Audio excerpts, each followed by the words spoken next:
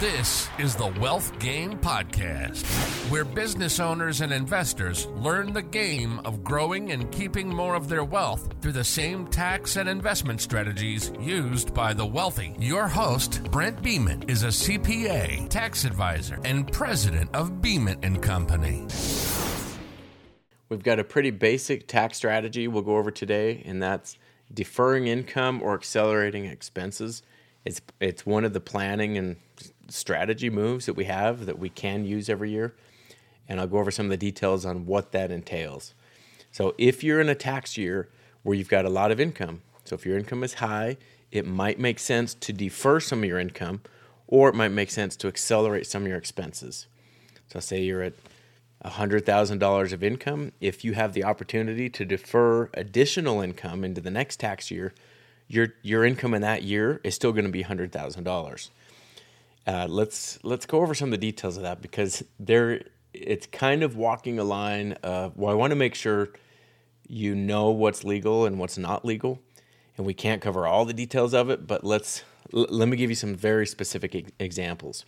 So say you're sitting at that $100,000 mark, right? And you're a cash basis taxpayer, meaning that you're only reporting income on cash that you've actually received from your clients, your customers. And you're only deducting expenses that you've actually paid in that year. And it can completely change this planning idea if you are not a cash basis taxpayer. So say you're sitting at $100,000 of net taxable income for the year. That's what you've received after you've paid out all your expenses. And say you're sitting there December 15th. And let's say you get a $20,000 check from your client on December 15th. And you've got the check in your hand, and you're thinking, hey, I'm a cash basis taxpayer. If I don't cash this, I don't have to pay tax on it. Well, you can't do that. You can't hold that specific check. If you have the ability to deposit it and there's a reasonable amount of time for you to deposit it, you'll need to report that on your taxable income for that tax year. So it was December 15th. You've got 2 weeks to deposit the check. You've got to report it as income. But let's change the circumstances a little. Let's say it's December 31st. It's 5 p.m. You're headed home for the night, and you check your mail, and you go, oh, well, I got a check in the mail today for $20,000 from my client, but the banks are closed. Like, there's no way you can deposit that check. Even if you had it, there's no way for you to deposit it. In that scenario, you wouldn't report that as taxable income because you didn't have access to the check in a reasonable amount of time in a period where you could have deposited it. So in that second scenario, you'd have $100,000 of taxable income. In the first scenario, if you've got those checks, I do not recommend holding checks because that's tax fraud. Don't do that. Don't hold checks. If you've got them, deposit them. But here's a way where it could work. Say you're partway through a project with a client, and say you're starting to accrue a lot of expenses and you're getting ready to send them a bill. You don't have to. There's not something that says you have to send them a bill by the end of the year. You could bill every quarter if you wanted. Like in my office, we're billing usually every month, sometimes twice a month, but it's on average we're billing about every month.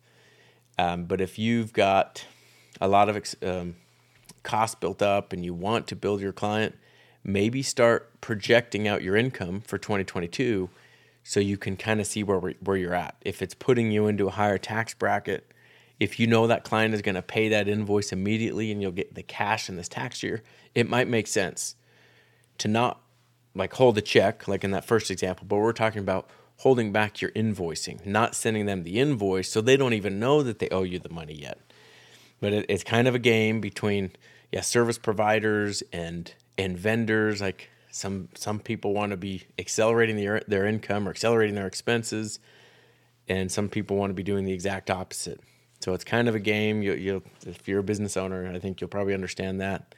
And you've probably played that game before, but make sure you're within the tax law, but use it as a tool to your advantage. There are, and the reason we do this, the reason we want to know what your income is, one that we'll talk about a lot is the tax bracket plan. And we've had another episode on this.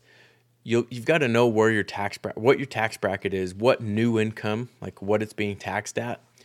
But also there are specific credits, like tuition credits, and when your student loans are deductible.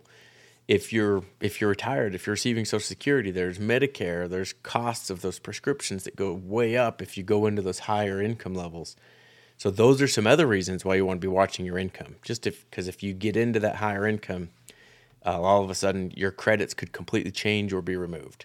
So that's why we're watching this. That's why that's a planning opportunity that we like. And honestly, while it is a good planning technique and strategy and thing I would do every single year, it's not my absolute favorite one, because like we're not saving tax forever. If we're just pushing taxable income into the next year, of course, that's not a permanent tax savings. This is a temporary tax savings. So it's not like a mind-blowing tax savings strategy. It is just a very good tool to use. So you've got to understand it in your planning. I would do it every single year. But I know it's a great tool to increase your wealth, decrease your taxes. But please feel free to reach out if you've got any questions on it. Thank you for listening to today's episode. Be sure to subscribe and please provide a review of what you thought of this episode. For specific topic requests or questions to be covered, please email questions@wealthgamepodcast.com.